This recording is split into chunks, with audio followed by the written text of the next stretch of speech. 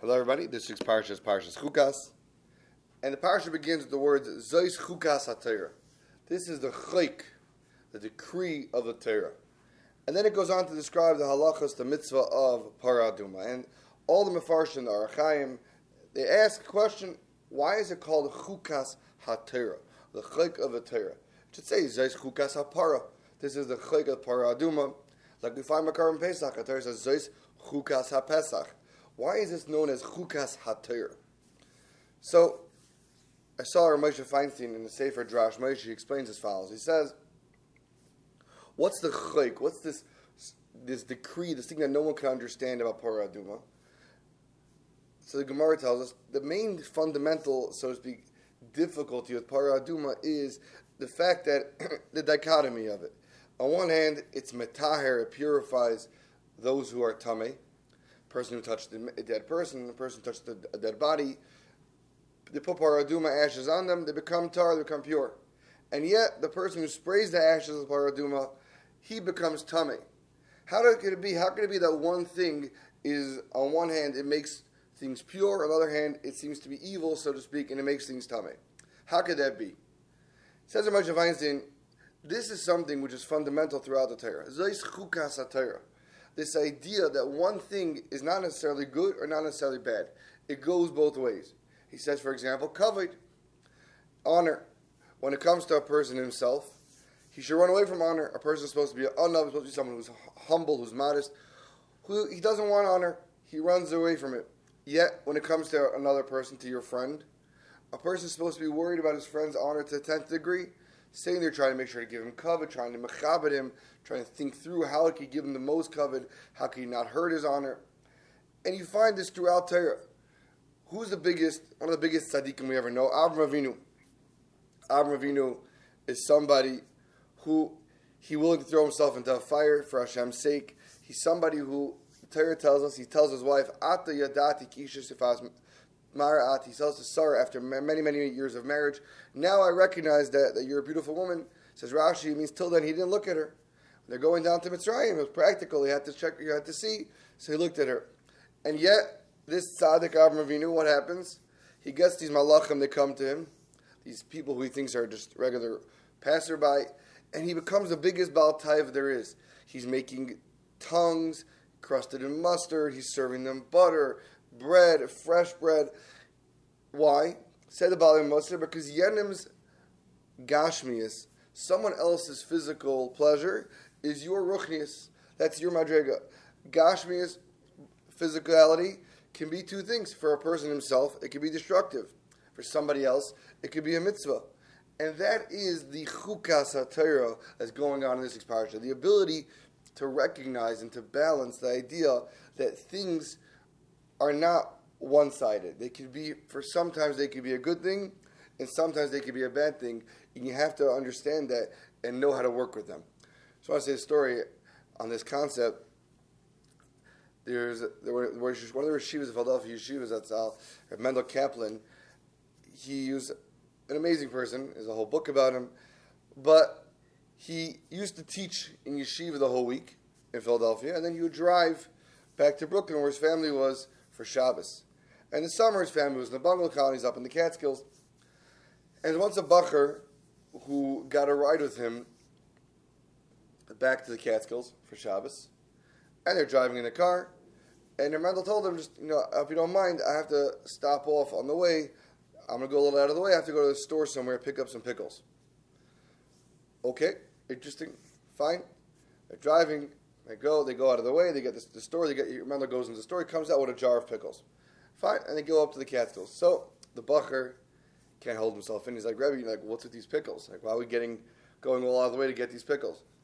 He told them an interesting thing. He said, I don't see my wife every day. I'm in yeshiva. I only see her once a week. And for her, it's, so she puts a lot of effort into making the Shabbos meal to make it special. She makes really good food. She tries to make all my favorite stuff. She tries to make it perfect.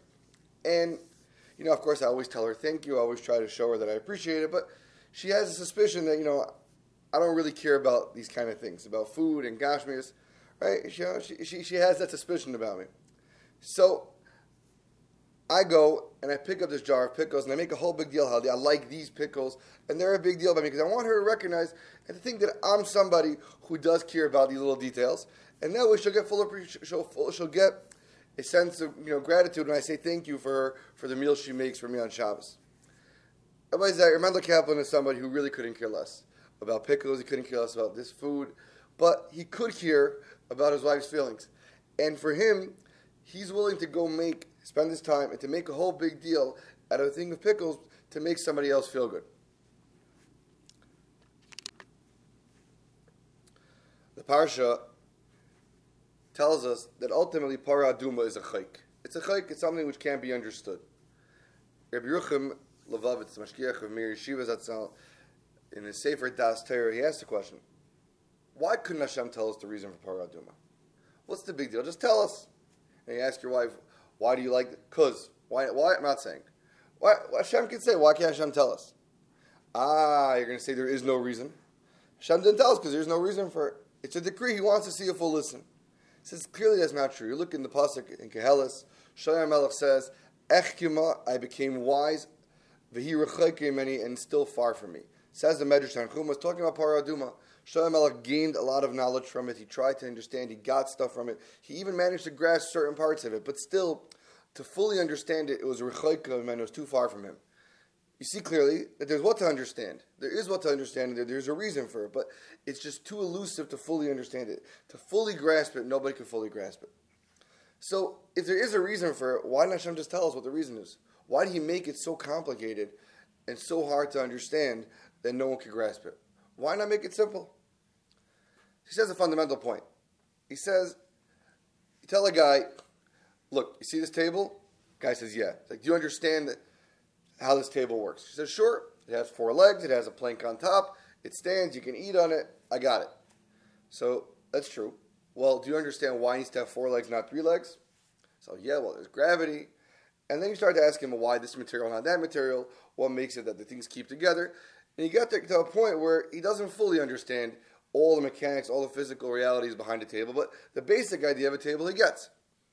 What that means is, in everything in life, there's a simple understanding, and then there's a complex, more detailed understanding, which not necessarily everyone gets.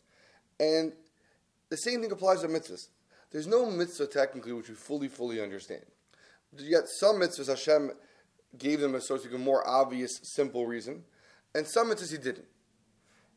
Now, why did He do that? So, the idea is as follows. You have a teacher who's teaching a student. Now, the reason why one person is a teacher and one person is a student is because the teacher knows significantly more than the student, and he's trying to teach him and explain to him things which he doesn't understand himself as a student. So therefore, if the teacher only taught the student things the student can fully understand, the student will be limited, because there's a lot of things which he doesn't know and can't fully understand all the reasons behind them yet, but he needs to learn that from his teacher. Says Rabbi Yerucham, the proper teacher does the following. First, he teaches the student things that you could grasp on a very simple level, and he builds a relationship, he builds a trust. Once the student sees the teacher is smart, he's saying things that make sense, he has a lot of knowledge, then he'll begin to accept from him things which he can't fully understand, but if he gets the whole picture, at some point he will. But there has to be that leap of faith when the student is willing to trust his teacher to learn and to understand things that are above his grasp of knowledge. Hashem is the ultimate teacher. Hashem is telling us that there's some things which you can grasp, which are easy, and there's a lot of stuff out there which are way above your comprehension. I need you to trust me. I'm going to explain to you the reasons for some things, for some mitzvahs, on a very simple level. And then there's going to be a lot of stuff which you have to see that you're not going to understand because they're way above you. You have to trust me. Hashem made there to be mitzvahs out there which are so complicated and so hard for us to understand. So we should know and recognize that yes, we're limited. We don't have full grasp of stuff. But we have that trust in Hashem that everything He does has a reason, it has a purpose, and we're trusting Him because of that relationship that we have with Him, that everything He has is for a reason, and one day we'll understand Him. It's Hashem. The parasha continues, and the parasha says how Miriam died, and the water the Jewish people stopped having water in the desert. It says that Tamas Sham Miriam. And Miriam died, and because Miriam died, Miriam was the one who, in her merit, Klal Yisrael had the Be'er, and when she died, there's no more water, and that's when began the whole story of the Mei Meriva of Klal Yisrael fighting with Moshe Rabbeinu about the lack of water. But you look at Rashi over there, Rashi says something interesting. Rashi says, Tamas Sham Miriam. Miriam died. He says, Rashi, Miriam died the same way Moshe Rabbeinu and Aaron died, which is what? Misas Nishika. This special level, so to speak, the highest level a person can reach, where when the person dies, it's like a kiss from Hashem. Hashem basically just kind of takes their soul out in the most painless manner. It's the highest madrega a human being can come to. And Miriam reached that madrega. Yet, by Aaron and by Moshe, the Torah speaks it out. By Miriam, it doesn't say it. It says Rashi, the Gemara, that although Miriam reached that madrega, the Torah didn't want to speak it out because gnai hula. It's a gnai. It's almost like an embarrassing thing. It's a shameful thing. And everyone who reads this Rashi struggles. What's the shameful thing here? We're talking about somebody who's a tzaddikus to the highest level, and we're saying that Hashem, Hashem gave her misas neshika. What's the shameful thing? Some people want to say, it's shameful to say that Hashem kissed a woman. So Shimon Schwab, it can't be. First of all, anybody who ever read Shir HaShirim clearly understands that we're not ashamed about such a thing, because the whole Shir HaShirim is a mashal, it's a parable between Hashem being the man and Klal Yisrael being the woman, and it says all about Yinashkeni Minashikas Piyu, Hashem kisses us. And number two, says Rav Shimon Schwab, you find that Hashem is seen as our father, and everyone in Klal Yisrael is seen as son or daughter. There's nothing shameful between a father kissing a daughter, so that can't be what Rashi means. So, what does Rashi mean? It's a shameful thing, so to speak. It's a gnai hula. So I saw a beautiful pshat from Shimshon Pincus. There's a Gemara in Avodah Zarah. The Gemara says that Reb Chanina ben Trajan, at the time of the Romans made a prohibition to teach Torah in public, he went and he kind of ignored them, and he made a huge gathering to taught Torah publicly, and he risked his life to teach Torah. The Gemara describes how his Rebbe called him in, and he gave him muster. He said, don't you realize the Romans, Hashem gave them power over us, we're in Gullus now, and they're going to kill you for this, and you're doing the wrong thing. Fine, back and forth, they debated it. At the end, Reb Chanina ben Trajan asks his Rebbe, Ma chelki elam haba? What's my chelik in elam haba? So the Rebbe asks him, Klum maisa bali yadcha. Did any good deed come to your hand? So he tells him, yeah, thinks about it. Yeah, there was one time, there was money at tzedakah from Purim, and other money at tzedakah, and I made a mistake, and I ended up compensating tzedakah from my own pocket. Okay. He says, okay, fine. If that's what you did, you get elam haba. Anyone who reads this Gemara, you're blown away. Talking about Reb Chanina ben Trajan, talking about one of the greatest Amoraim who ever lived. He's somebody, who ever lived. He's somebody who risked his life to teach Torah. Ultimately, he was killed like Kiddush Hashem. He's one of the Asar Harugei Machos. You mentioned them every Tisha B'Av and every Yom Kippur. They're schus on the behalf of Klal Yisrael. Talking about one of the Tzaddikei Yesodei Elam. Klum Ma'isa Bali Yadcha. Did anything good ever? Did you do anything good? He's like, yeah, I one time gave some tzedakah money. Really, that's it? That's all? That's the only Ma'isa? The man did mitzvahs his whole life. He learned everything. How can we say Klum Ma'isa Bali Yadcha? So Farshim explain, what it means is, did you ever do anything which nobody knew about? Did you ever do a Ma'isa, an act, a good deed, which is completely pnimius, completely internal, there's no one else knew about it, no one else will ever know about it. A Ma'isa mitzvah, which between you and Hashem. Pnimius, real pnimius. That's what he was looking for. That was going to be his ticket to Olam Haba. Miriam Hanaviyah was a tzaddikus to the point where she gave Klal Yisrael water in her schus for 40 years in the Midbar. She's somebody who reached levels of Nevuah, one of the highest levels. In a certain sense, she's someone almost equal to Moshe and Aaron. She's up there. She's a tzaddikus in the fullest sense, but there's a difference. As a tzaddikus, she brought out a nekuda of pnimius. She brought out a nekuda, this concept of doing things, reaching the highest madrigas in a way that's only between you and Hashem, between her and Hashem. No one had to know about it. It wasn't there. She wasn't giving big shiurim in public. That wasn't the point. The point was it was pnimius. It was between her and Hashem. For her to speak out her madregas, says the Gemara, it was a gnai hula, it was something that she felt was shameful. For Miriam, who brought out that concept, that mission of having a life of pnimius, of completely, whatever you're doing is private, it stays between you and Hashem, pure, doing things in an oifen of pnimius, for her to have anything about her said publicly, that's a gnai for her. And it's a madrega that we can all work for, of having certain parts of our life in a way of pnimius, of pure, just me and Hashem, and it has to be real, and no one else has to know about it. And that's the madrega Miriam HaNeviah managed to reach.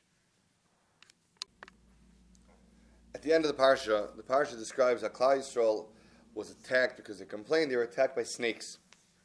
And the snakes would bite people, and people were dying. And Moshe Rabbeinu went and he made a nechash hanechoshes, this copper, this bronze serpent on a pillar, and the people would look after they got bitten. They would look at this serpent, and they would get healed.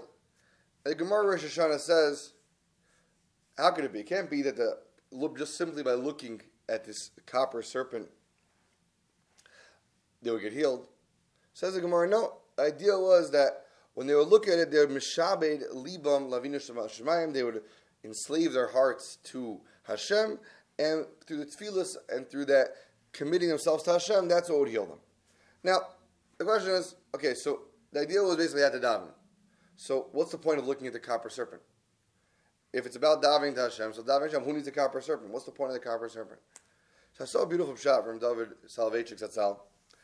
He says like this. He says, the Ramban tells us that, whether medically, spiritually, for a person, a victim of a snake bite or any kind of animal bite, one of the worst things for them is to see that animal again. It makes them worse. It's almost more dangerous. And in general, for a person to kind of relive that experience is very, very hard. The natural thing a person wants to do is to avoid it. Whenever a person is faced with a problem, something that he needs a Yeshua from, right? So a lot of times people try to kind of avoid the issue, try not to think about it, try to avoid it. Yet, the highest madrega of betachon is when a person recognizes the full extent of the situation, he recognizes the full extent of the danger he's in, and beside that, to recognize that even though the situation is that bad, Hashem could still help me. Klal Yisrael was being told they had to get themselves to the highest level of bitachon. If they wanted to pull out of this, so to speak, the situation of the snakes, they had to get themselves to a point where they look that snake in the eye, they have that nechash and nechoshes in front of them, they look at it, they recognize what's going on, they get themselves to the highest level of, there's no hope, but only Hashem could save me now. Bitachon isn't when a person hides from the reality. A person has to recognize that reality, recognize the severity of the situation, and recognize that even with all that, Hashem still runs the world and He can take over and override that. And that's the highest level of bitachon, and that's where the schus that Hashem came and overrode nature and saved Klal Yisrael and healed them from. Shol b'zayik, have a wonderful Shabbos. Shkach.